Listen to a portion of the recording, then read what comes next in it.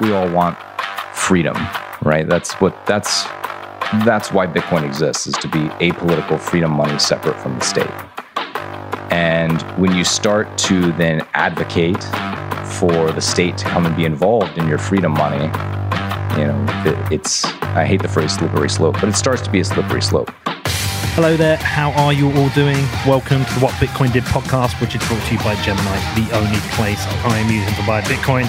I'm your host, Peter McCormack, and before we get into today's interview, I do have a message from my show sponsors. This show is brought to you by Compass Mining, who are not just a sponsor. I am a customer of theirs, and I am back mining Bitcoin. And actually, do you know what? I've actually been back mining Bitcoin for about 9 months with Compass, and I've already mined over 0.7 Bitcoin, which has pretty much paid off 2 of my S19s already. And it's so good to be back mining. It's been a really interesting year. It's forced me to learn a lot more about mining again. Now, anyone can start mining with Compass, and to help you, Compass has launched their Compass Score to help you make informed decisions about your next mining purchase.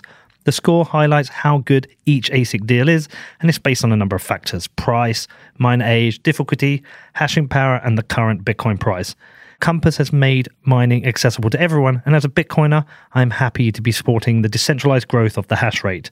Now, if you are interested in mining, if you want to find out more, please head over to compassmining.io, which is compassmining.io. Next up, we have Gemini, who I am using exclusively for buying and selling Bitcoin, but I'm not selling at the moment. I'm only buying, and I'm also using the Gemini app for buying the dips, and I have set up a DCA with twice monthly buys of Bitcoin. Both the app and the website make buying and selling Bitcoin super easy, and Gemini has invested in building industry-leading security since day one. Now, Gemini are running a special offer for listeners of What Bitcoin Did. All you need to do is head over to gemini.com/WBD, and new customers will get $20 in Bitcoin when they trade over $100 or more on Gemini. So if you want to find out more, please head over to gemini.com/WBD, which is gemini.com/WBD. Next up, it's Cake Wallet, who I have recently started using as my mobile wallet for Bitcoin. Now, Cake Wallet is a non-custodial wallet, which means it protects both your security and privacy because it doesn't share important information with unnecessary third parties. With Cake Wallet, not only can you hodl Bitcoin, but you can easily pay privately with Monero. It has advanced features for Bitcoin, including coin control and automatic address switching. The app is also designed to make it very easy for you to set up your wallet and back up your keys. If you want to find out more, please head over to cakewallet.com or search for Cake Wallet in the Apple or Google app stores. Also, today we have BCB Group. BCB Group provide online business banking services for companies in the Bitcoin industry. And yes, I am now a customer of BCB too. They heard about the difficulty I was having finding a payment services provider that understands Bitcoin and reached out to me. And now BCB's clients include major exchanges, market makers, funds, and miners active in the UK and Europe, but they are now also expanding globally. They've also got this amazing network called Blink, which facilitates instant free payments between BCB clients for all supported currencies. And if you are looking for a banking provider who understands and supports Bitcoin companies rather than creating hurdles, then like me, you do want to become a BCB customer. Now, if you want to find out more about what they do, please head over to bcbgroup.com/Peter, which is bcbgroup.com/Peter. Welcome to the show. Thanks, Peter. Thanks for having me. You brought receipts. Just some demonstratives. I also brought a couple gifts. Oh, wow. So here is your very own pocket constitution. Oh, my God. And I could only get 2. So you and Danny have got to fight for that one. Or maybe it can be the official What Bitcoin Did. Presumably you give him one when you're born here, aren't you? So you probably have one, Jeremy. That's right. I actually left mine at the office, so I'm gonna use that today. This is really very fucking cool. So yeah, it's got everything in there. It's got the Declaration of Independence. It's got some state Bill of Rights in there. Yeah. The entire framework of the United States legislation. That's right. It's in this little book. That's right.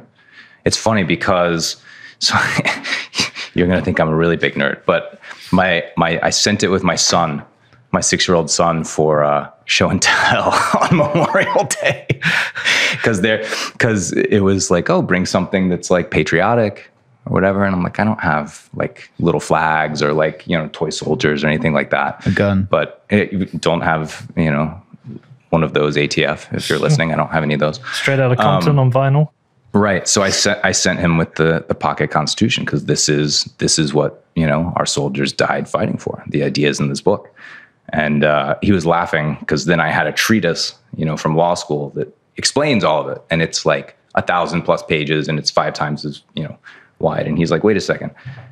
Everything in this little book is the Constitution. Then what's all the extra words over there? It's like, well, that's what everybody's fighting over. I'll tell you something really interesting is that back when you're at school, when you're a kid and you're trying to figure out what you want to be or what you want to do in life, at certain points in your education, I don't know if it's the same in the US, but we have options. So when you're about 12, you have a couple of options. One might be choosing between, say, geography and history, or one of them and maybe additional language. You just get these little options. Right. And then you do your GCSEs. Electives. Yeah.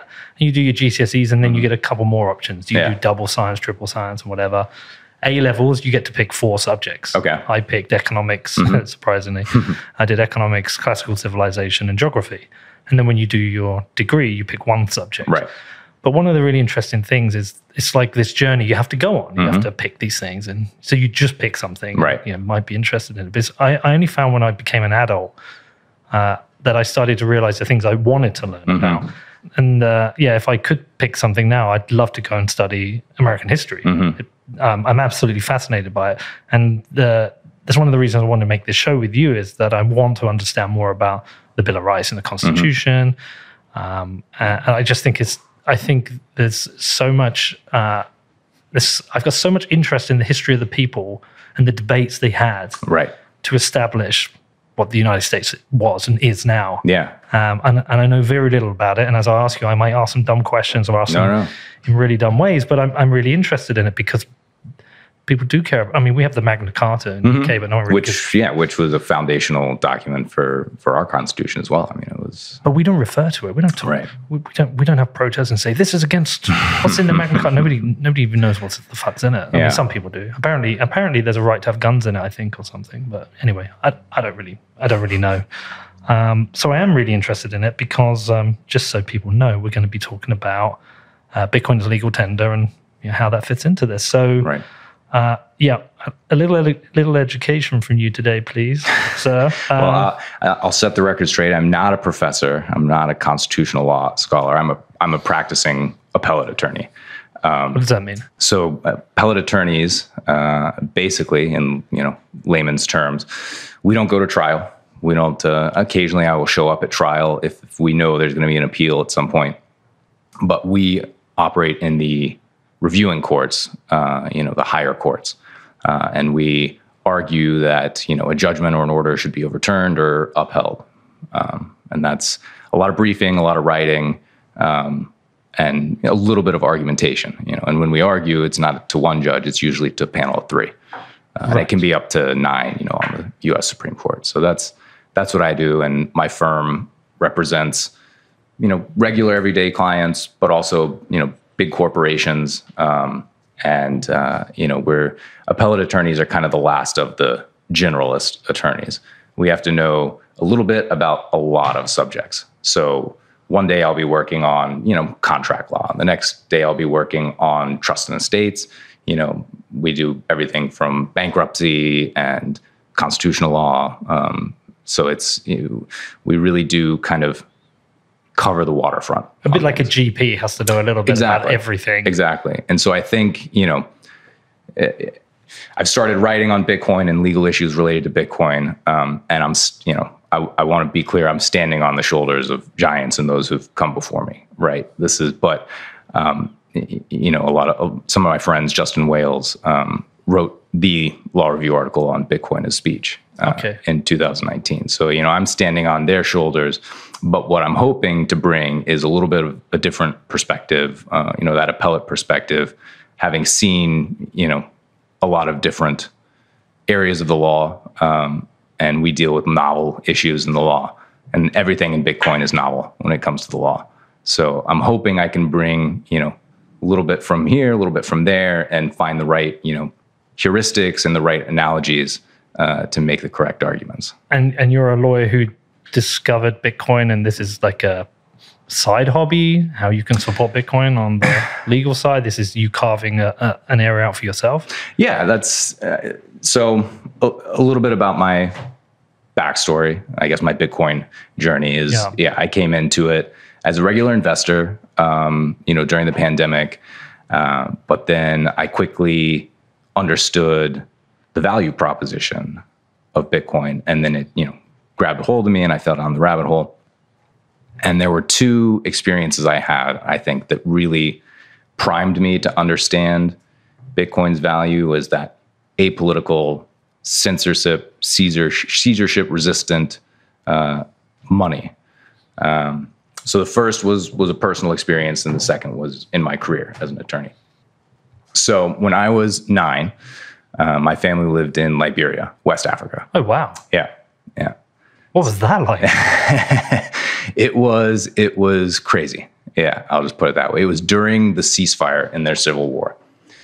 We thought it was more than a ceasefire. We thought it had been an armistice, but it turned out it was a ceasefire, and hostilities resumed.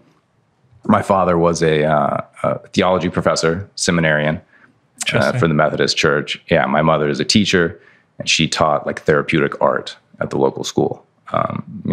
Kids had experienced a lot of trauma during the Civil War, and she was helping them through that. Amazing. Yeah, and so we were there around 1996, and everything was just devastated, right? I mean, the entire infrastructure, the political system was devastated. There was like a 6 president power sharing agreement between all the warlords at the time. And so it was, obviously the economy was cratered, and, Liberia had its own currency, the Liberian dollar. Because Liberia is very interesting in that it's not a French colony, even though it's surrounded by, Ivory Coast and Senegal and some of these other French colonies that are on, the common French, CFA franc. So they had their own currency. But, it had cratered, obviously. So I had the experience as a kid of walking around with a fanny pack of, Liberian dollars whenever I wanted to go to the convenience store to like buy something simple, right? Right. So I experienced that, hyperinflation firsthand, basically. The other part of it too was that that's what you get when you have a money issued by a state. If the state fails, then your money fails. And then not only do you have to rebuild your country physically, rebuild your populace emotionally, right, and overcome the scars of war, but now you also are destitute as a country, right? So that was the experience of living there. And my parents, look, we were Americans. We were there, from abroad, and, we were lucky. My dad got paid in USD.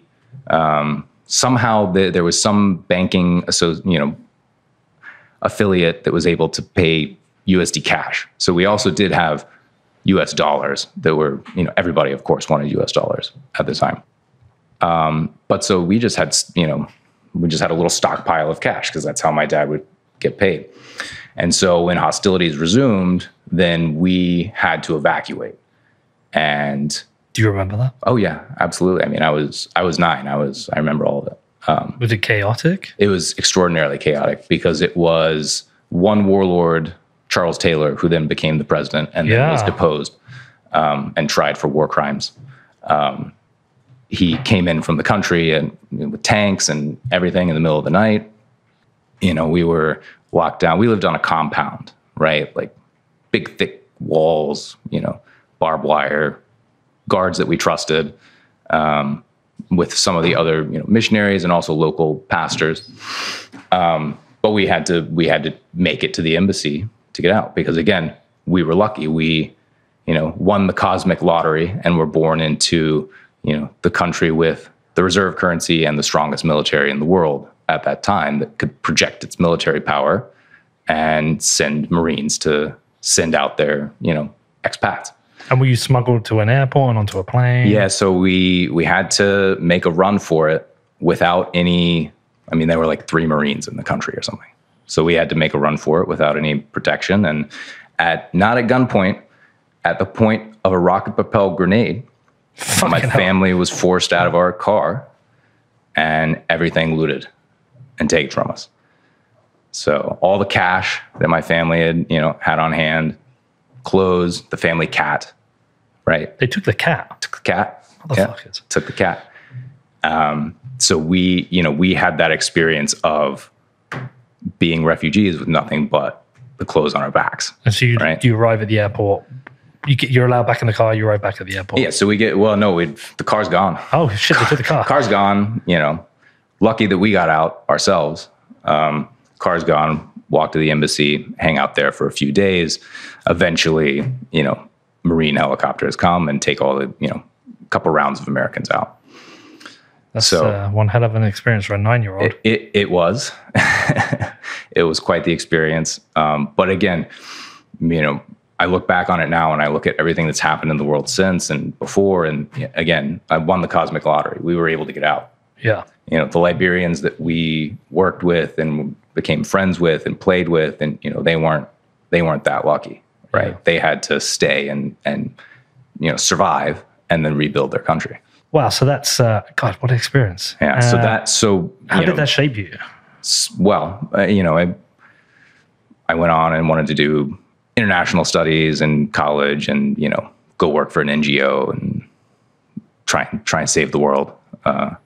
Instead, I went to law school. Yeah. Well, But yeah, so that experience really primed me to understand the value as a Westerner, who has the reserve currency in my pocket, and who enjoys the rule of law and safety, to understand that the rest of the world doesn't have that. Most of the world doesn't have that. And any technology that allows you to escape with your life savings is something that we should fight for and promote. Yeah, because there's a war now in Europe. We're seeing it play out in Europe. We're seeing it play out in Europe. There's not a lot of examples, but there are examples of people who explain that they've fled Ukraine with their private keys. That's right. With their Bitcoin. And we know how that's important. We know what important tool it is for human rights and for people who are in desperate situations. So I guess if you are working on the legislative side of this, you have come full circle. Right. I suppose so. Yeah. And so you discovered Bitcoin in the pandemic. You start listening to podcasts, and now you're on one. Yeah. Yeah. That's right. Your podcast, Safety's podcast. Yeah. Who the fuck? So that was, that was an early experience. Yeah. And then I had a recent experience in my career, not as dramatic, but just as important to the client. I had a client who owned gold Kruger Rands, which I guess are South African gold coins. And her father gave them to her.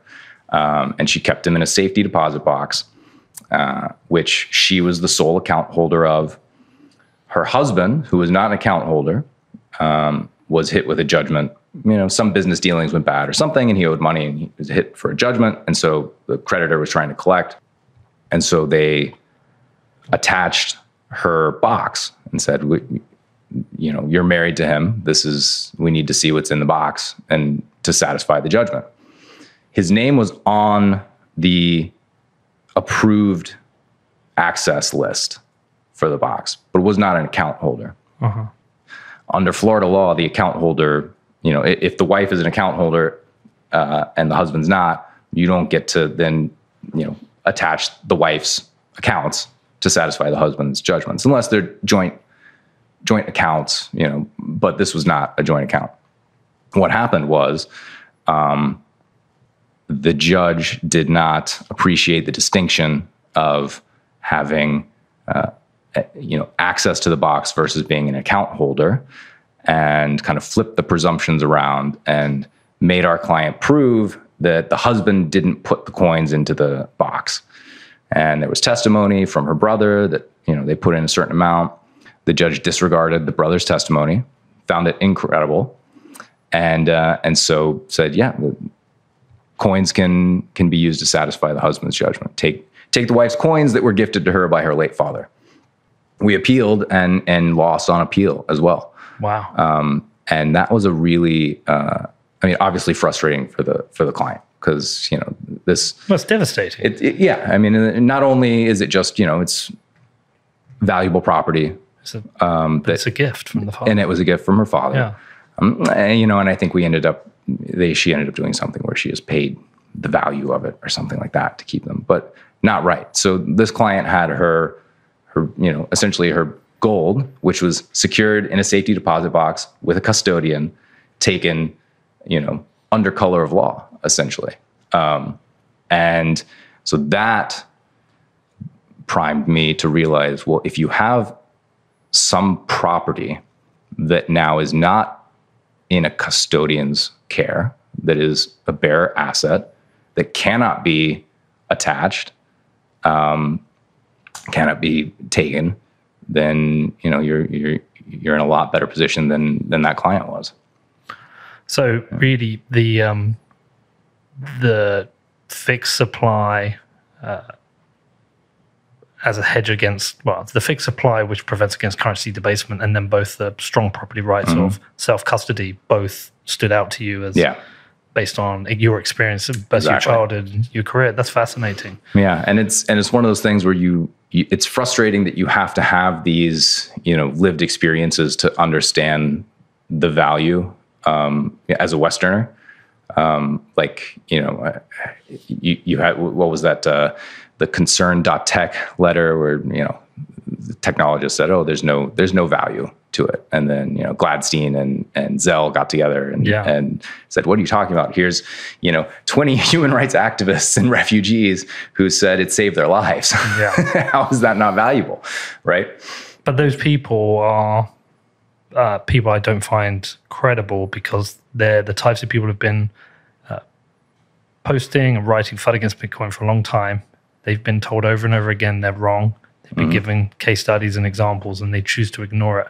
They're people that come from a place of privilege who don't understand the different kind of economic challenges that people face in other parts of the world. I mean, one of the guys, I can't remember his name, but he lives up in Berkeley in San Francisco. Right. He lives a particularly privileged life, and he clearly hasn't spent the time to understand what it's like for somebody living in Argentina or Sri Lanka now, or any of these jurisdictions are suffering from either high inflation or even China right now, where we've had people protesting outside bank accounts because they can't get their money. Draw their money. Or he's failed to look at what's happened in Cyprus when the banks essentially the bail-in. The bail-in, they took their money. So they're either willfully ignorant, or they are privileged, or I don't know what it is. There's a list of things, but they clearly are missing the empathetic part of the brain, where helps you understand that not everyone gets to live the same experience you have. I mean, I actually think the US has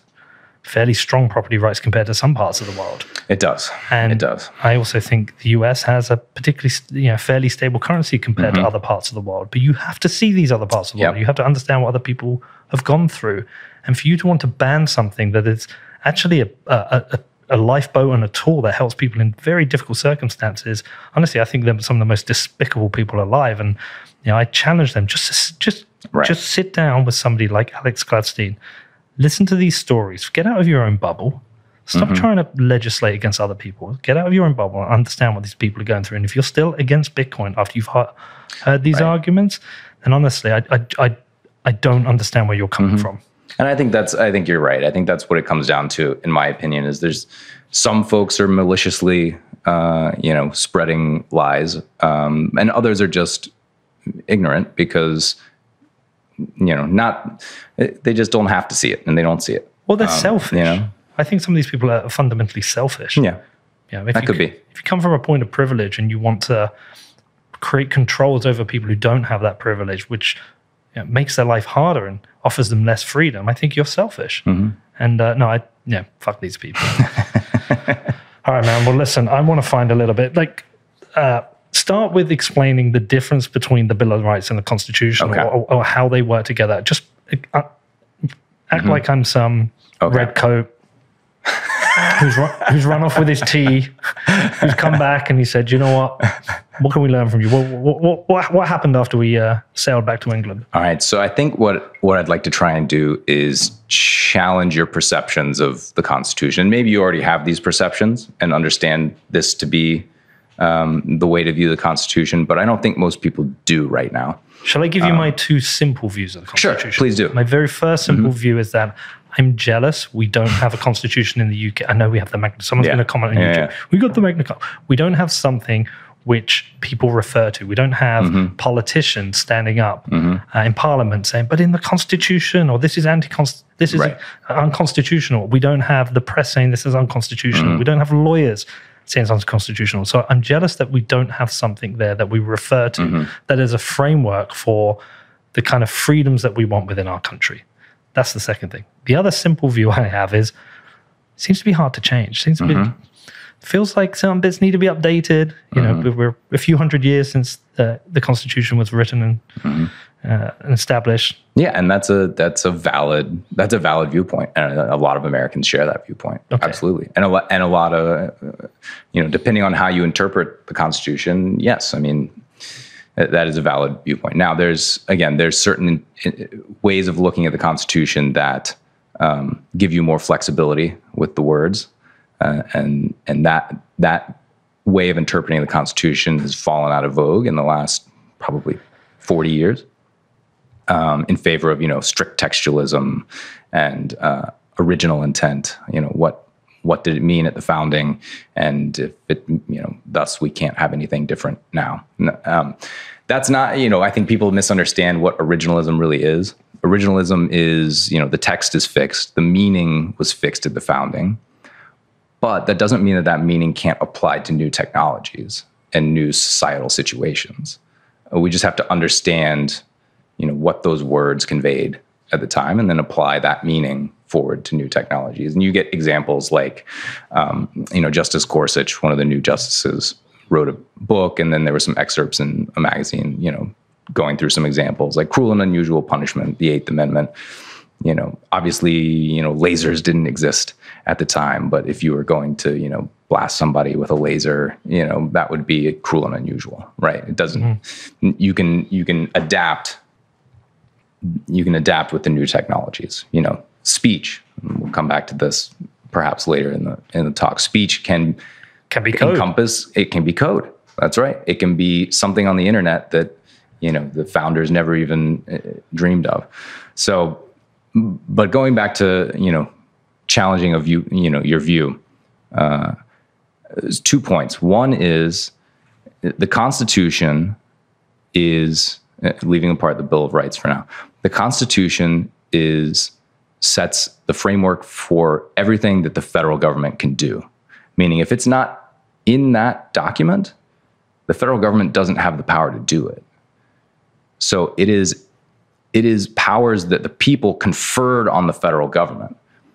You have to find, so the first question should always be when a government takes any action, like, how are you able to do that? Show me in the Constitution government where it says you have the power to do that. Okay, so that's the first, way to view it. It's a list of permissions that the people have given the government, right? To check against tyranny, to give, to make sure that the government is very constrained in what it can do. It's very much like cryptography.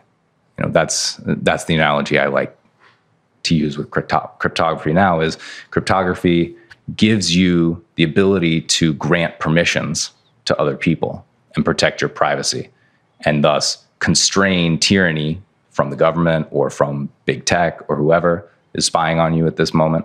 So the Constitution's like that. It's a list of permissions. The Bill of Rights is not the source of your human rights. The Bill of Rights is, again, another list of rights that the founders found important, but also a description of the ways in which the government is allowed to act vis-a-vis these rights, which are unalienable, inherent, fundamental, right? So there was a debate and this will get into the difference between the Bill of Rights and the Constitution and a little bit of the history. There were two groups that were fighting over the Constitution once it had been hammered out in the convention. You had the Federalists, who were, strong central government, who were, approved of the Constitution as it was. And you had the Anti-Federalists, who wanted to keep things mostly the way they were, with the states being the primary governments, and kind of what we had going on was like a League of Nations type thing with the states. No real strong overseeing government. And one of the very valid anti-federalist arguments against the Constitution was there is no Bill of Rights in here. The Virginia had passed a Bill of Rights before the Declaration of Independence. It was, Thomas Jefferson used it kind of to draft the Declaration. And Massachusetts passed one like 1780. And so this was not an unknown phenomenon to list out, the rights that people have. The counter argument to that, which I also find very compelling, and we're kind of seeing the ramifications play out now today. The Federalists said, yes, but if we list out a bunch of rights, then that's going to be construed as the entire universe of rights that people have. And that's just not the case, right? We can't possibly list all of the freedoms that people have. And so we don't want to constrain ourselves that way through a document. And James Madison, who really, in my view, was kind of the father of the Constitution, he kind of mediated between these two sides. He wrote some of the Federalist Papers and was in favor of the Constitution. He had come to the conclusion that the previous document, the Articles of Confederation, was just inadequate, and really pushed to get a new Constitution. But he also started out with the belief that we can't enumerate these rights, otherwise we will, lock ourselves into this list of rights forever. He came around because eventually they passed the Ninth Amendment and the 10th Amendment, which the Ninth Amendment says, the enumeration of these rights shall not be construed as limiting the rights that the people retain, essentially. And the 10th Amendment was similar, but as to the states, the powers not given to the federal government and not prohibited to the states, remain with the states and the people. So they put these amendments in to clarify, like, this is not the universe of your fundamental rights. This is not the source of your, inalienable and your, your human rights. And so that was how the anti-federalists ultimately came on board with the Constitution and agreed to ratify it amongst the state conventions. Is this Bill of Rights was included. What came first, the Bill of Rights or the Constitution? Constitution. So the Constitution was actually passed, and so there was a brief period of time where the Bill of Rights was not included, because the Bill of Rights is a set of amendments. So all 10 of the first amendments were passed as one package as the Bill of Rights a few years afterwards. Yeah. Okay. Right. Okay. And so in terms of the work you do now, when do you refer to the Constitution and when do you refer to the Bill of Rights? So the Constitution, if you're doing criminal law, you're doing which I do not do a whole lot of. You're referring almost exclusively to the Bill of Rights. You're also referring to certain sections of the Constitution that guarantee the right to jury trial and things like that, which are not part of the Bill of Rights. That are in the main bulk of the Constitution. If you're talking about anything related to, if you're out of the criminal context and then you're talking about litigating against the government or litigating, what the government can and can't do in terms of legislation, or that's usually going to be the main bulk, the original Constitution, but not necessarily.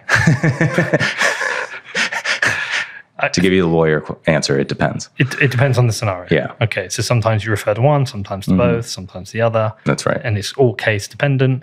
And is a lot of the interpretation of the Constitution comes down to the precedents that have been set with specific litigation. Yeah, that's correct. And so you have kind of this body of common law precedent that builds up over time. That kind of locks in one interpretation or another. And then you have big kind of epochal changes in that, like we've just seen with Roe versus Wade being overturned. Yeah. But there are other examples in history too, where there's just big epochal changes. But the big epochal change that we've just seen now seems a very political change. But has it always been that way? Is it? I'm a little cynical, and I'm of the belief it's always been. It's always been political. I think our view in the States of the Supreme Court as a ultimate arbiter of legal truth that stands above the political fray is almost something that kind of came about, in the civil rights era, the 60s, the 70s. And maybe it existed in the past before, but there's always been gamesmanship. There's always been politics involved. I mean, I'll give you a good example that's relevant to money and Bitcoin. The biggest case of the 20th century, if you just go by press coverage, was actually in the 30s, and it had to do with the federal government's attack on gold. And you don't learn about this case in law school, and you don't learn about it in American history. Is that the gold Executive Order 2106? So it was related to that whole package that FDR was essentially that whole policy he was pursuing.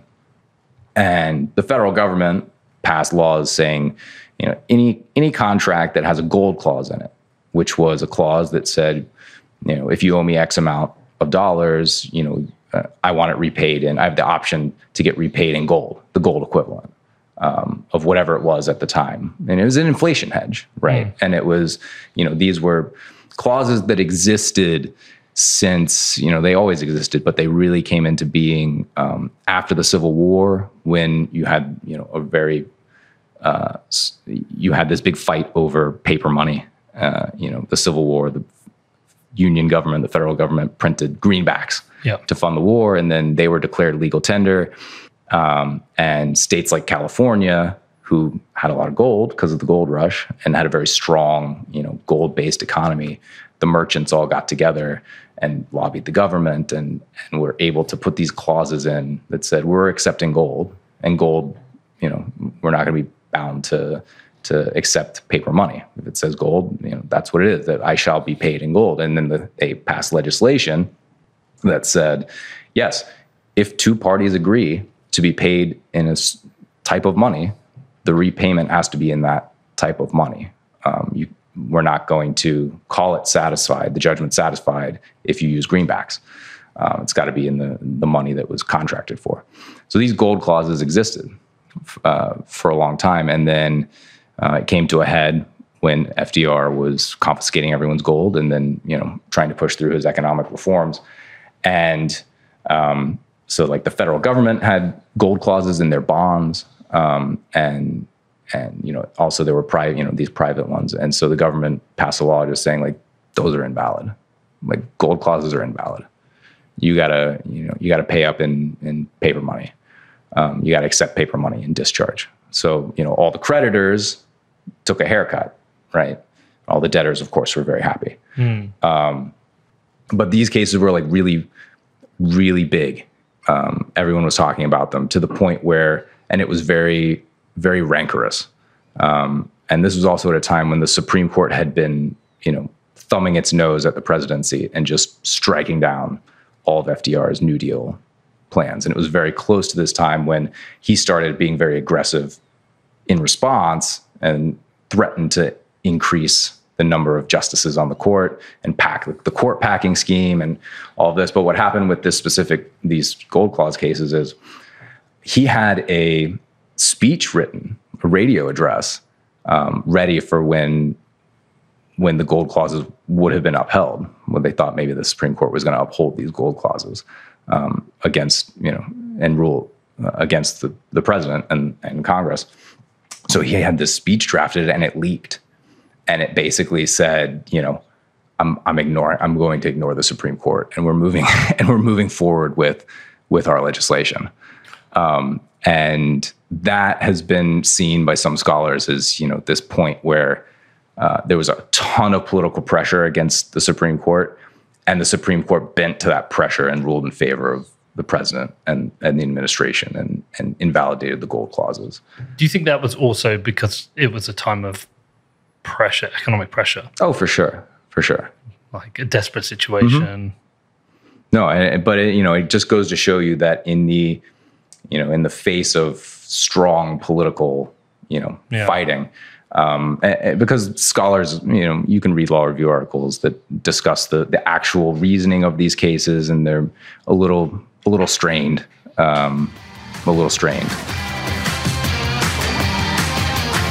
Okay, before we carry on with the interview, I do have a message from my show sponsors. This show is brought to you by the Pacific Bitcoin Conference, hosted by Swan Bitcoin on November the 10th and 11th this year in sunny Los Angeles. Now, I've known Jan, Brady, and Corey for years, and they're pulling out all the stops to make this the biggest Bitcoin-only event ever. I'll be emceeing the conference alongside Natalie Brunel and Stefan Livera, and there's going to be an incredible lineup of speakers. This conference is going to be the right mix of education and good fun, with unique experiences such as a surf simulator and an 80s arcade gaming lounge, which I cannot wait to see, as I am a gamer from the 80s. They are inviting all the smartest minds in the Bitcoin space to discuss a range of topics from macro to nation-state adoption, mining, and to Lightning. Swan are also offering a massive 20% discount to this amazing event to listeners of my show, so just head over to pacificbitcoin.la and use the code Peter at the checkout. That is pacificbitcoin.la, pacificbitcoin.la, and use the code Peter. Next up, we have Ledger, and the world's most popular hardware wallet just got better. Ledger have recently announced the launch of the new Nano S Plus, and with its larger screen, it makes it easier for you to manage and verify your Bitcoin transactions. Now, the Nano S Plus maintains the same high level of security as all other Ledger products, and you know what? I've been a customer of Ledger since 2017. I loved my original Nano S, and I now love the S Plus. Ledger is the smartest way and easiest way for you to take control of your Bitcoin. If you want to find out more and purchase a hardware wallet from Ledger, please head over to ledger.com, which is ledger.com. Next up, it is BitCasino.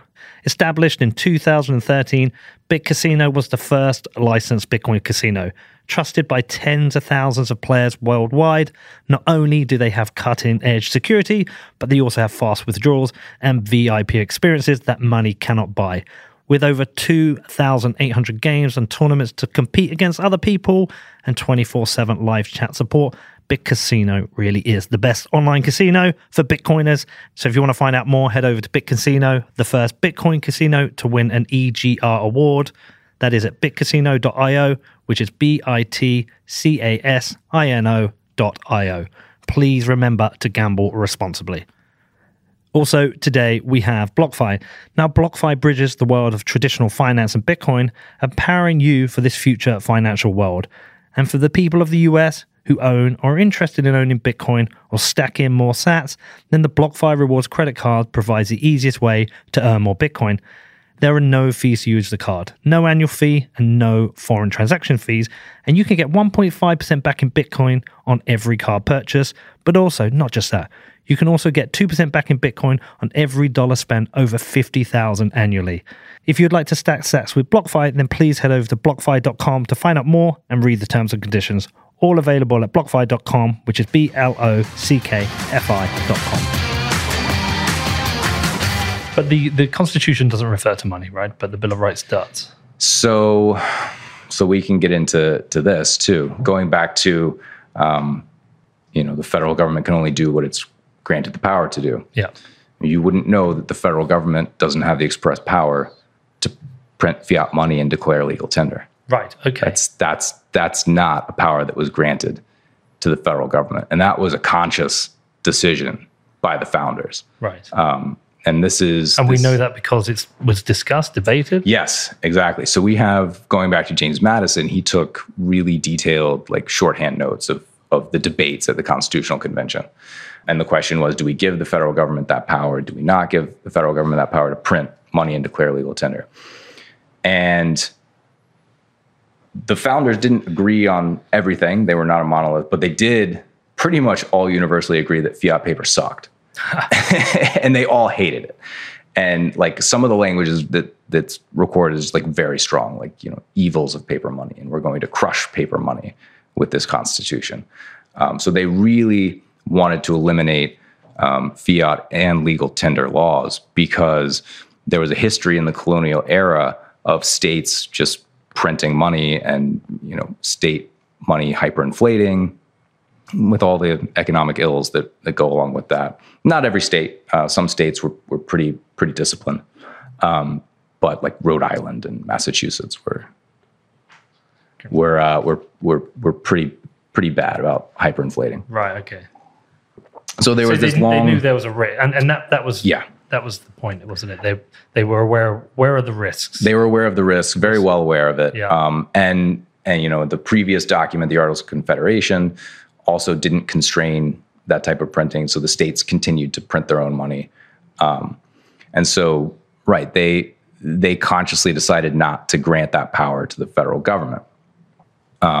Subsequent to that, however, we had the legal tender cases post-Civil War, where that power was kind of inferred through all of the monetary clauses, and then through another clause called the necessary and proper clause, which, you know, is kind of like a catch-all clause. It's supposed to be interpreted narrowly, but was interpreted very broadly. And again, at a time of, you know, this was post-Civil War. Economy was, you know, trying to reintegrate the states, and there was all this, you know, union money that had been printed, and, you know, the Supreme Court needed to say, yes, that's lawful money, and the federal government had the power to declare that legal tender, but that's not in the Constitution. Right. So, you know, that's an area where monetary reality and economic reality kind of trumps what's in the actual Constitution. So there's, you know, the federal government can basically coin money, you know, specie, gold and silver. Yep. They can coin money, they can borrow money, they can tax, you know, but legal tender is not a power that the federal government was granted. At the time. But here we are. That's right. With a very unusual situation. Mm-hmm. Okay, so what is the legal tender status of the dollar right now? Is it legal tender as set by the federal government, or is it legal tender that or do states have the option to create legal tender at the moment? Right. Explain that whole piece. Right. So yes, the U.S. dollar is now official legal tender, and, you know, it's what it says on all of your banknotes, your bills. The states, if you go to Article 1, Section 10 of the Constitution, it has a list of. I also have it printed here, so It's a little bit more. Oh, fantastic! There you go. There's a list of prohibitions on things the states can't do. No state shall enter into any treaty, alliance, or confederation, grant letters or mark and reprisal, coin money, emit bills of credit, make anything but gold and silver coin a tender in payment of debts. Exactly. That's the important bit. That's the important bit. Okay, explain that. Mm-hmm. Right. So this is going back to the founders really wanted to prevent paper money, and the states were the chief offenders when it came to paper money. So they wanted to stop. They wanted to prevent the states from having any power to, you know, essentially engage in an inflationary monetary policy. And to do that, they passed this. They put this provision into the Constitution that says, you know, you can't make anything, which is very broad, but silver and gold coin a tender in payments. But that's for the states. For the states. That's why we don't have a New York dollar or a California dollar. Exactly. Okay. Exactly. And you can understand why. And you can understand why that would be, you know, beneficial to have a uniform, you know, economy. Of course. Right. But the states were always allowed to have gold and silver, you know, as tender, and going back to California, you know, that's what people used. So for a long time. Is gold and silver legal tender in every state now?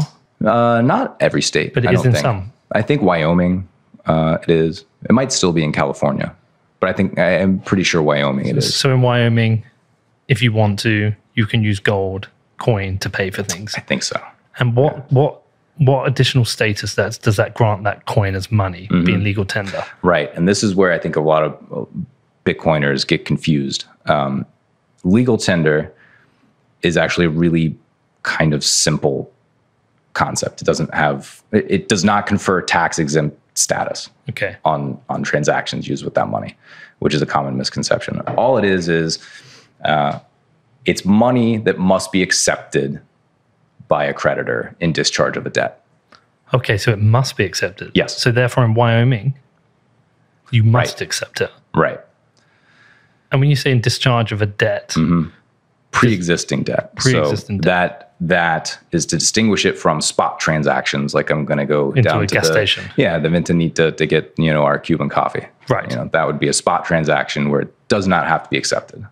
Give me an example of a debt settlement where it has to be accepted.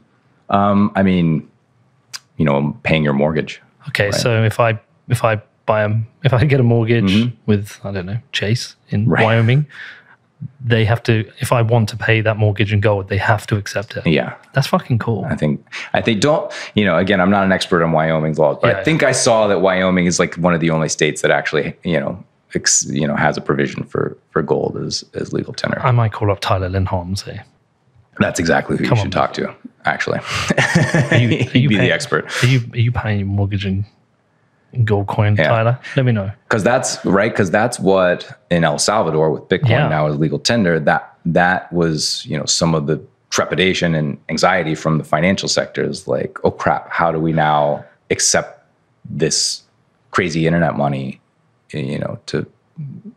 for people who want to pay their mortgages and stuff like that. Yeah. So that's all. That's what legal tender is. It's not, and then going back to El Salvador, staying on that, you've got kind of this forced tender concept, right? Where even in spot transactions, someone has to accept it. Yeah. So that's a different scenario. That's a different scenario. And those did exist in the colonies, and were enforced.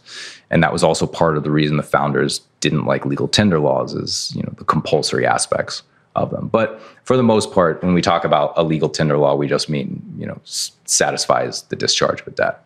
Right. Okay. Yeah. So when you start thinking about Bitcoin, and you've referred, and earlier in the interview you said these when the Constitution was established, that obviously technology and things change over time. So there's a chance you could interpret this that, as it says here, make anything but gold and silver coin a tender in payment of debts. I think you potentially making the argument that if Bitcoin had existed, it may have been considered here as something that could be. Right. Yes. That's the argument I made. I wrote a series of articles for my newsletter going through, basically what happened was there's this huge push for, Bitcoin to be adopted as legal tender, right? And everybody's clamoring for that.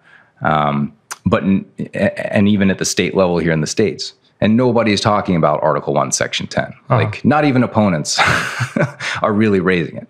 So I was like, why are we just ignoring this purposefully? Like, what? Let's address this.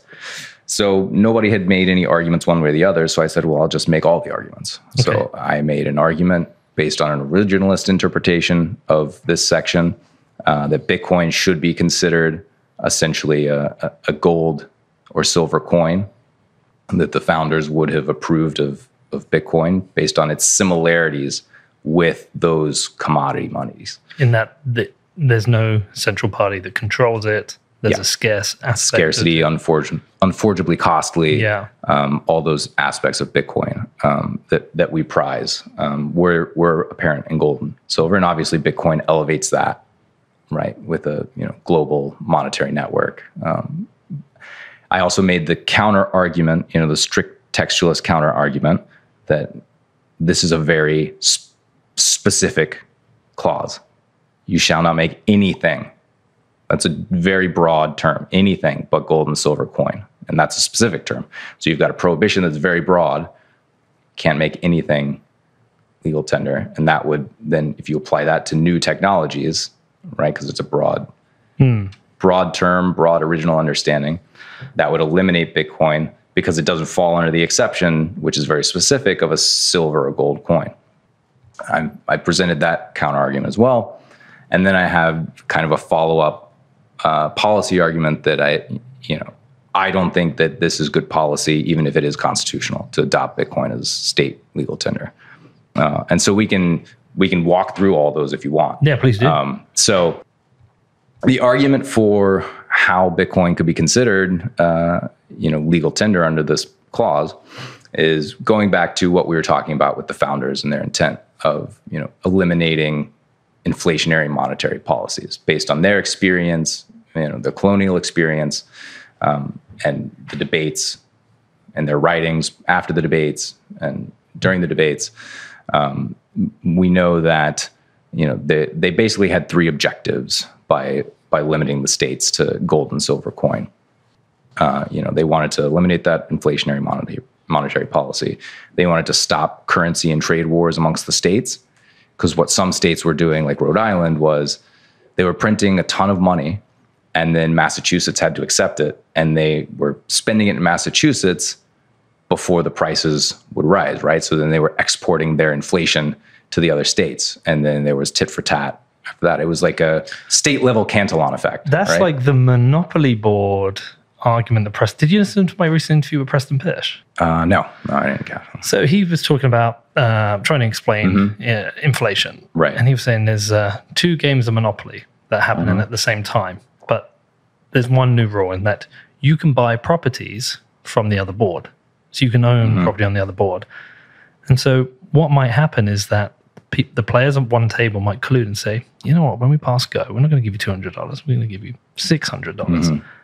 And obviously your wealth increases and you've got more money than the other game. So then you can look at the other board and go, oh, I'm going to start buying some of that property. And because things are becoming scarcer, the people around that table are like, what the fuck's going on here? Like, but they're acquiring our property and, we're feeling poorer. So they might collude and go, do you know what, when we pass go, we'll grant ourselves $1,000. Exactly. And they start buying back. And then you just have this tit for tat. That's exactly what played out amongst the colonies. Right. Yeah. And that's exactly what the founders wanted to stop by preventing the states from being in control of the money supply. That makes sense. Yeah.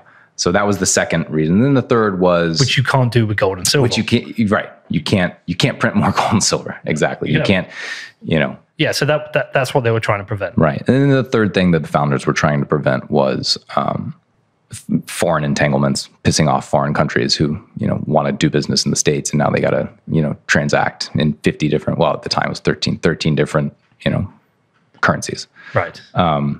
And keeping, foreign affairs within the realm of the federal government.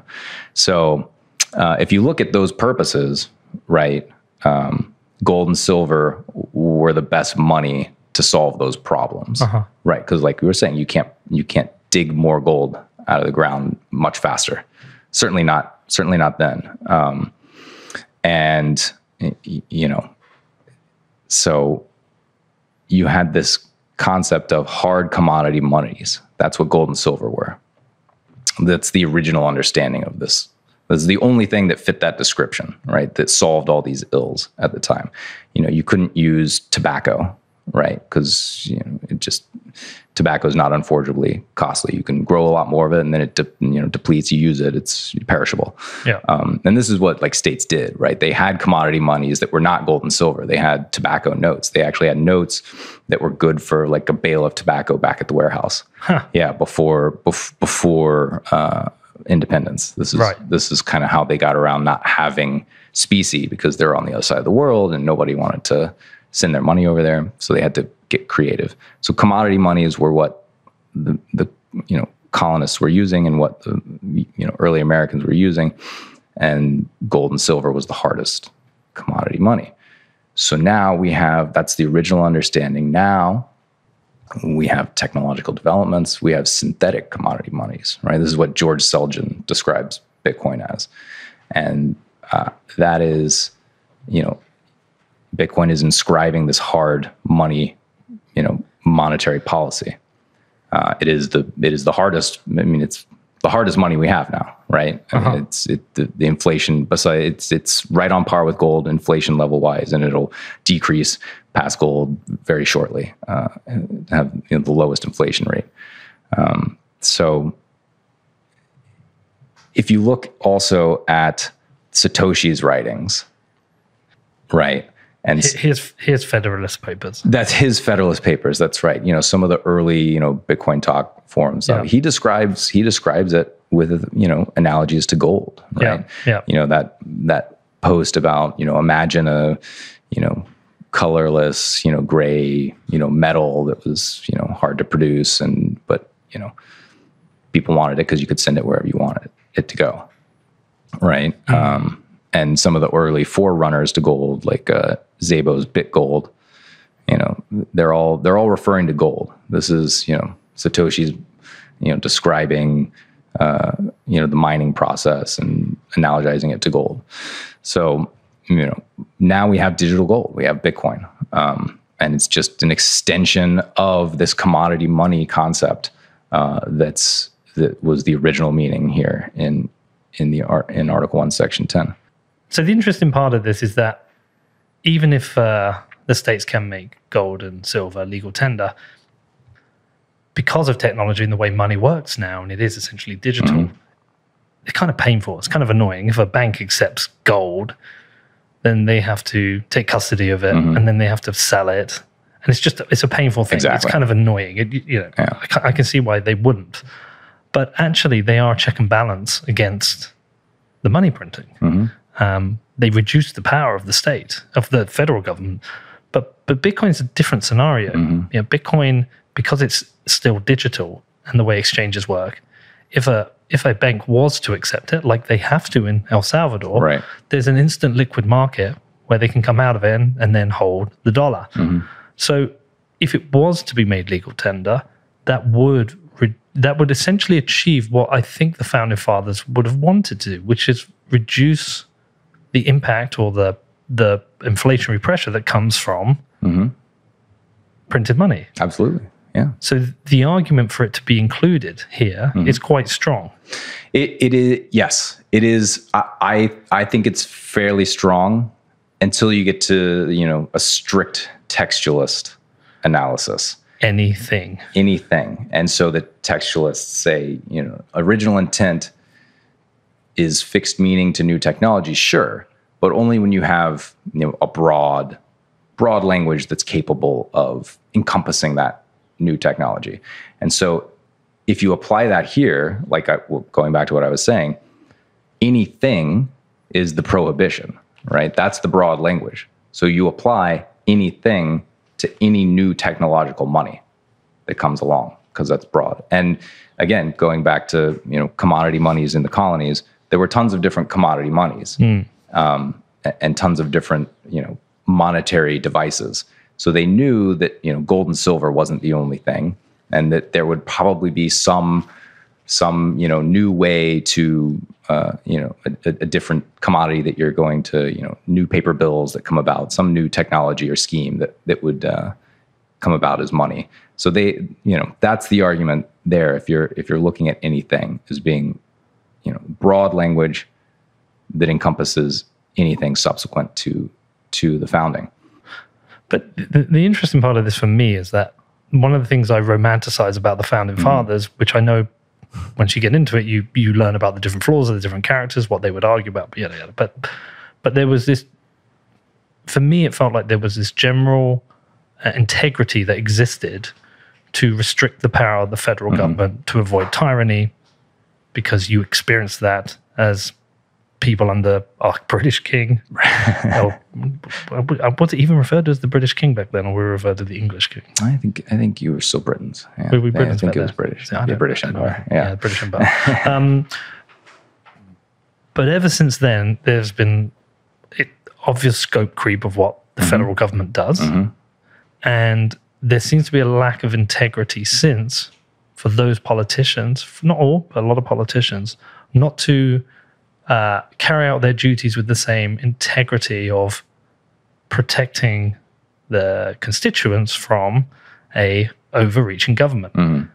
And for me, it would feel like any interpretation of this, when it's to be debated or discussed, the starting point, it should be, should we interpret this in a way, or are we interpreting this in a way which does reduce that power? Are we able to achieve what the founding fathers wanted to achieve with this? So you can be literal and prevent Bitcoin, or you can be more pragmatic and understand that the introduction of Bitcoin into this does further what the founding fathers wanted to achieve. Right. And you're exactly right that, there's a risk when you're talking about strict textualism that you become hyper literal. Yeah. And, and tyrannical. Yes. And in fact, if you look at the definitions, the contemporary definitions of gold at the founding, yes, it was a metallic substance, but it also was just defined as just money, right? So the meaning of gold in this clause is they're just referring to money, right? And we know a hard commodity money, but anything that's money.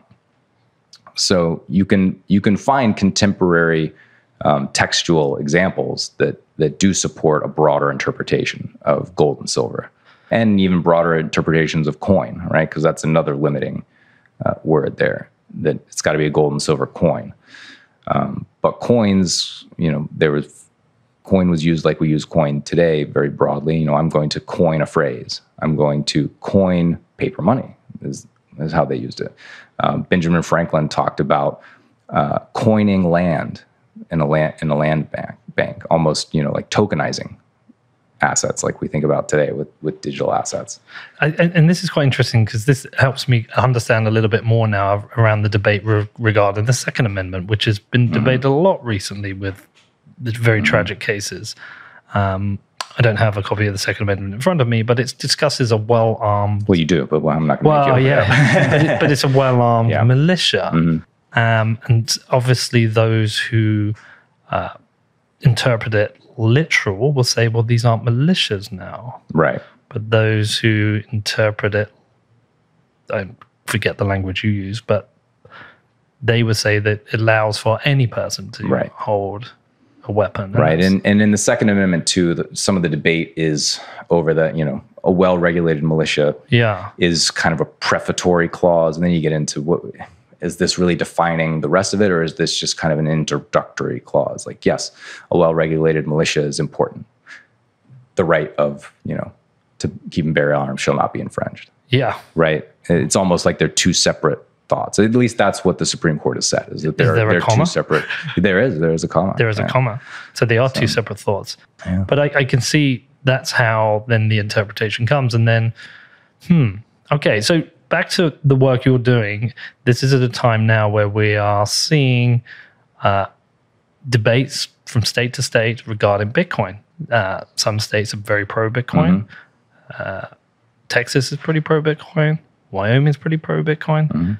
Even here in Florida, it's fairly pro-Bitcoin. And then we're seeing states which have a slightly different approach, which maybe New York, you would say, is a little bit more cynical regarding Bitcoin. And this is the cool thing about living in a republic, is that you get to vote with your feet.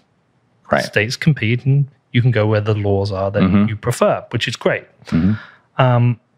But therefore, there are people proposing in certain states that Bitcoin becomes legal tender. I see Dennis Porter talking about this relentlessly. Right. Yeah. Arizona had a proposal that was just straight up Bitcoin is legal tender. Okay. The definition of Bitcoin is very simplistic and probably wouldn't work, but yeah. But what, that is a proposed bill. Yeah. What is the actual process that has to go through to be ratified in, say, in Arizona? Right. So if Arizona were to pass that bill, so the legislature would pass it, and then the governor would sign it into law, and it would just be the law of the land until someone challenged it. Right. And the way that would come up in that instance is somebody would try to discharge their debt with Bitcoin, and then the creditor would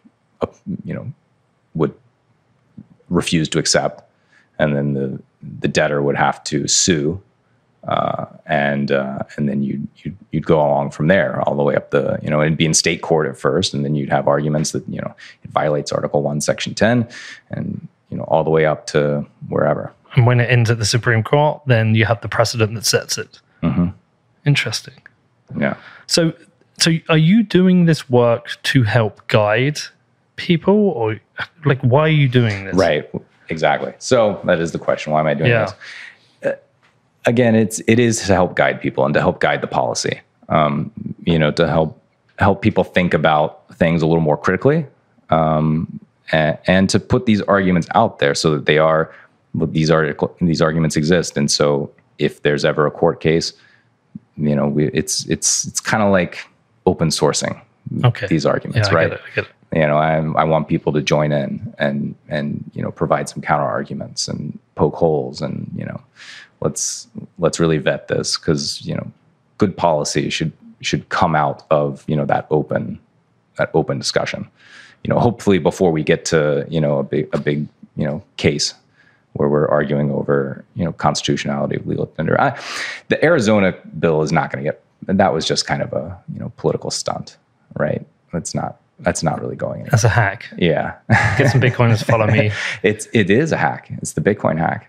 Yeah. Yeah. We know it exists because we get approached by nearly every single one who wants to come on the show. Mm-hmm. They're going to get followers. But fine.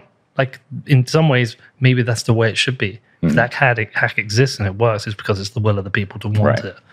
So now, and I want to go in and say, I've made this argument that I think is pretty strong, that, the original intent of this section should include Bitcoin.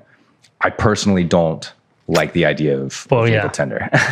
So that was like my final. We were going to start with this, and then me and Danny agreed this should be the final question, because we met up last night. We went out for tacos and a Mexican and a couple of beers, and you said, I don't think Bitcoin should be legal tender. Right. And so this is because, going back to that definition of legal tender, it only applies to pre-existing debts. But what it's doing is it's impairing those debts. It's impairing that private contract between two, consenting individuals. That freedom of contract has been eliminated, because now, as the creditor, I have to accept Bitcoin, and that's not what I agreed to. And legal tender always has to retrospectively apply to legal. Yeah. You couldn't have it for all contracts post ratification. I mean, you could put that proviso in the law. I mean, sure, but you still don't think it should be legal tender. Because yes, I mean, I would be more in favor of something like that, where it said we're going to apply this prospectively. Yeah. But the other thing that legal tender laws do, right, is they favor one money over the others, right? And it eliminates that kind of free, economic process, that happens when you have new commodities, new goods that come onto the market, and that natural monetization process. We're all Bitcoiners, but I think we want the best money to win. Yes. Right. And right now that's Bitcoin. But it might not always be Bitcoin. And is there another risk that if Bitcoin did become legal tender, there would be an argument for shitcoin A, shitcoin B to be legal tender? Oh yeah, that's definitely a risk. But I think the more important thing to consider, that's a risk. But again, it comes back to, I think we all want freedom, right? That's why Bitcoin exists, is to be apolitical freedom money separate from the state. Uh-huh. And when you start to then advocate for the state to come and be involved in your freedom money, it's, I hate the phrase slippery slope, but it starts to be a slippery slope, because first it starts as legal tender, and then it moves to compulsory tender. Everyone has to accept it for all transactions. Which was one of the big criticisms with El Salvador. That's right. And then it moves to, well, maybe if everyone's got to accept it, then maybe the governments just start, fixing the price, which never works with any money, right? But and especially won't work with Bitcoin, but causes a lot of headaches for everyone. So that's the danger of, and again, this is supposed to be, we're supposed to be separating the state from money, just like the founders wanted to do, is to keep the state out of the money, to keep our freedoms and our liberties intact. And that's what Satoshi wanted to do. And that was the cypherpunk movement, was to keep our liberties intact by, granting the government limited permissions where possible. So I find it a little hypocritical of some Bitcoiners who are actively, look, if they're in Bitcoin for their bags, right, and they know that states accepting it as legal tender is going to increase the price and they're going to profit, like that's fine. You do you, but like don't then say you're in it for freedom and human rights, because those things are starting to be in conflict. Well, or maybe they didn't understand it to the extent that you've explained it just now. Because maybe. Okay, let's go back 24 hours. If somebody said to me, Arizona, Texas, Wyoming are all going to make Bitcoin legal tender, I'm not thinking about my bags. I'm just thinking, wow, that gives us extra regulatory protection because it's now legal tender. Right. It advances the opportunity for more people to consider and own Bitcoin to escape the fiat system.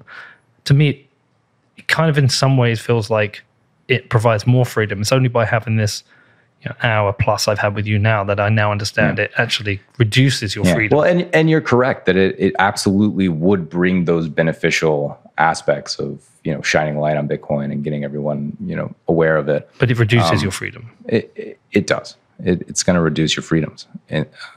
And look, people are going to say, well, it's inevitable. Like, governments are going to do this anyways, and yeah, they probably will, but like, let's not invite the government in now when we still have time to, strengthen Bitcoin against attacks, be they governmental or otherwise. The other thing is there are alternative policies that achieve those same beneficial results. That was going to be my next question. Yeah. What legal protections would you like to see? Right. And you're starting to see them, right? Gillibrand and Lummis's crypto digital asset law, which is going to provide a tax exemption on transactions under $600. That's great. I think that's what a lot of people want. Which rises with inflation. Which is inflation. A really smart clause. It is. It's a really smart clause, and I hope it stays in. And I hope I would be in favor of a larger initial transaction limit, but $600 is great. I just hope it doesn't get batted down, when it comes to the backdoor fights with Treasury and everyone else. But that's a federal bill. Yeah, that's a federal bill. It's not something that states can do. States, I'd like to see Bitcoin clauses like the gold clauses we were talking about in contracts. And then I'd like to see states passing bills that say, any money you want that you contract for, like that's what the judgment has to be satisfied in. Because otherwise you get a situation where we contract in Bitcoin and there's no USD denomination whatsoever in our contract. One Bitcoin is one Bitcoin. And then, we get into a dispute. You win a judgment against me, because I didn't pay you the Bitcoin. But because USD is legal tender, the government says, well, it's, one Bitcoin is equal to $19,000. So here's your $19,000. But you don't want the $19,000. You want the Bitcoin, right?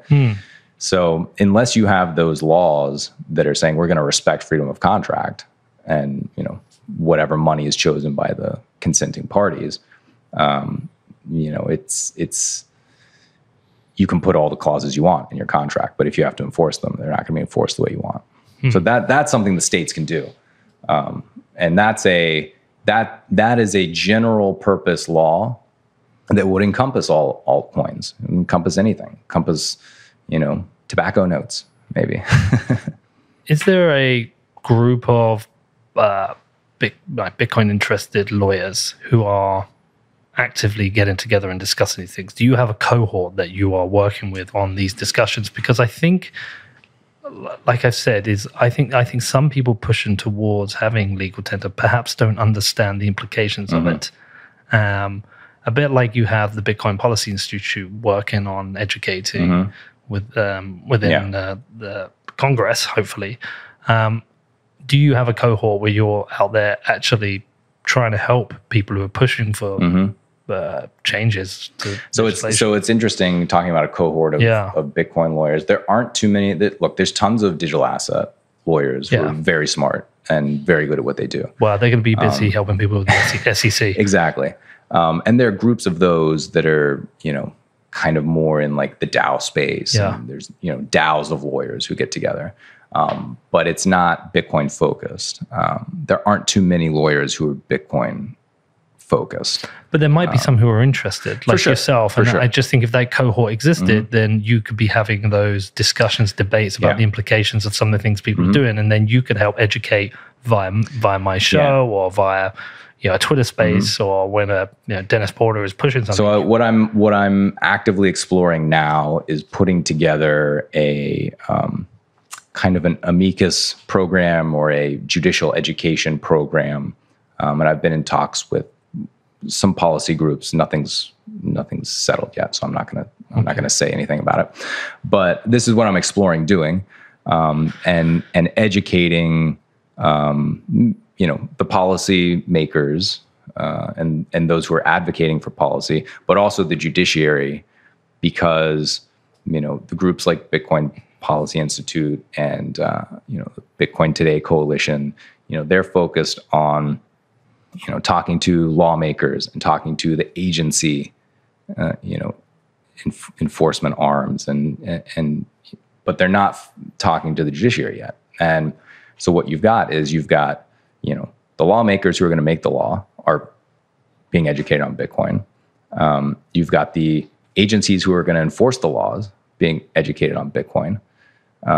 But then the judiciary who's going to review that enforcement are not being educated on Bitcoin. And so, I kind of like to think of those three, it's the three, it's the separation of powers. You have the Congress, the agencies are in the executive and the judiciary. It's kind of like Bitcoin, right? The lawmakers are kind of like the devs. Yeah. Right? They write the code, they write the law, and then the miners are kind of like the agencies. They enforce, they run the code, they enforce the protocol. But then you've also got validator nodes who check the work of the enforcement prong, and that's the judiciary. Interesting. And we haven't had much outreach to the judiciary yet. So that's what I'm exploring doing is helping either through appearing in cases on behalf of interested policy groups to file amicus briefs. Coin Center does this work. Yeah. And they're super smart guys over there, and they've been doing it a hell of a lot longer than I have. But they're a large tent, and they're not focused expressly on Bitcoin. So to get a group together that would be interested in doing that, that's one of the things I'm exploring now. That's quite interesting, that separation of powers within Bitcoin that you've identified, and how that works. That's I think I've heard that before. Maybe I have. I'm sure I'm not the first person to mention that. But it's quite interesting. Yeah. And it's quite interesting, like the rules of consensus are a bit like the Constitution. Right. There's like a real, it's almost like Satoshi. It's almost like it's intentional, right? Yeah, it's almost like it's intentional. It's almost like he looked upon the separation of powers and the Constitution, and that's part of the framework he used to build Bitcoin. That's fascinating. Is there anything in this I've not asked you about that we've missed? I mean, I could go on all day. I don't know. I don't know what else you want to talk about. So, one of the other things I'm exploring is this. You were talking about some states being anti, or hostile to Bitcoin. New York passed their moratorium on proof of work, which hasn't been signed by the governor.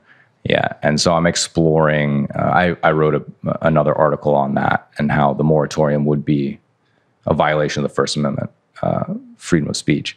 So I'm exploring a test case related to that. I think we're going to save that for another show. Yeah, because I think that's okay. We did discuss that a lot before. To talk about there. So we had it here, and we're like, look, we always want our shows to be between an hour and an hour and a half. We think that's a sweet spot.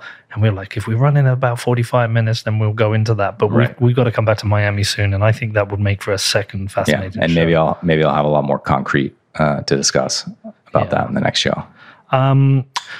So some people listening won't know you, won't have heard of you, but might be interested in getting in touch, wanted to talk to you, and engage with you. How do they find you? So you can find all of my articles on bitcoinbrief.io. That's my newsletter. I've also published a couple articles in Bitcoin Magazine. You can just search for Aaron Daniel on Bitcoin Magazine. Shoot me an email at aaron@bitcoinbrief.io, and then my Twitter is @WADaniel. So that's where you can find me. You can also just search me on the Florida Bar website. Call my office. We'll shove that all in the show notes. Look, I'm really glad we got to do this. This was fascinating. Yeah, thank you for having me on. This has been a great discussion. We had to. We stopped by we stopped by a hurricane before or a tornado? Yeah, it was a tropical storm. I was going to meet you in Nashville. Yeah, and the first storm of the season blew through, and I was telling Danny, one of my friends' neighborhoods was like completely flooded. Holy shit. Yeah, his house was okay, but yeah, it was a little dicey there. We've been okay thus far. Well, I'm glad we got to do this. Kicked up too bad yet. Yeah, I'm glad we got to do this, and we will do it again because we've already realized we've got to come back to Miami pretty soon. So you always got to come back to Miami. Always got to come back to Miami. But yeah, look, really appreciate you coming on, man. This is fascinating. It's really interesting to hear, and anything we can do to help you stay in touch. And good luck with this. I appreciate it. Thanks. I think people are gonna want to talk to you. So I welcome all criticism and discussion. Please seek me out. All right, man. Well, listen. Good luck with this. All right. Thanks. Appreciate it. Okay, thanks for listening to What Bitcoin Did. If you want to reach out to me, please do get in touch. My email is hello@whatbitcoindid.com. I do try and reply to all messages, but you can also go and check out my Telegram group. There's a bunch of people in there always talking about Bitcoin. All right, I will see you all very, very soon.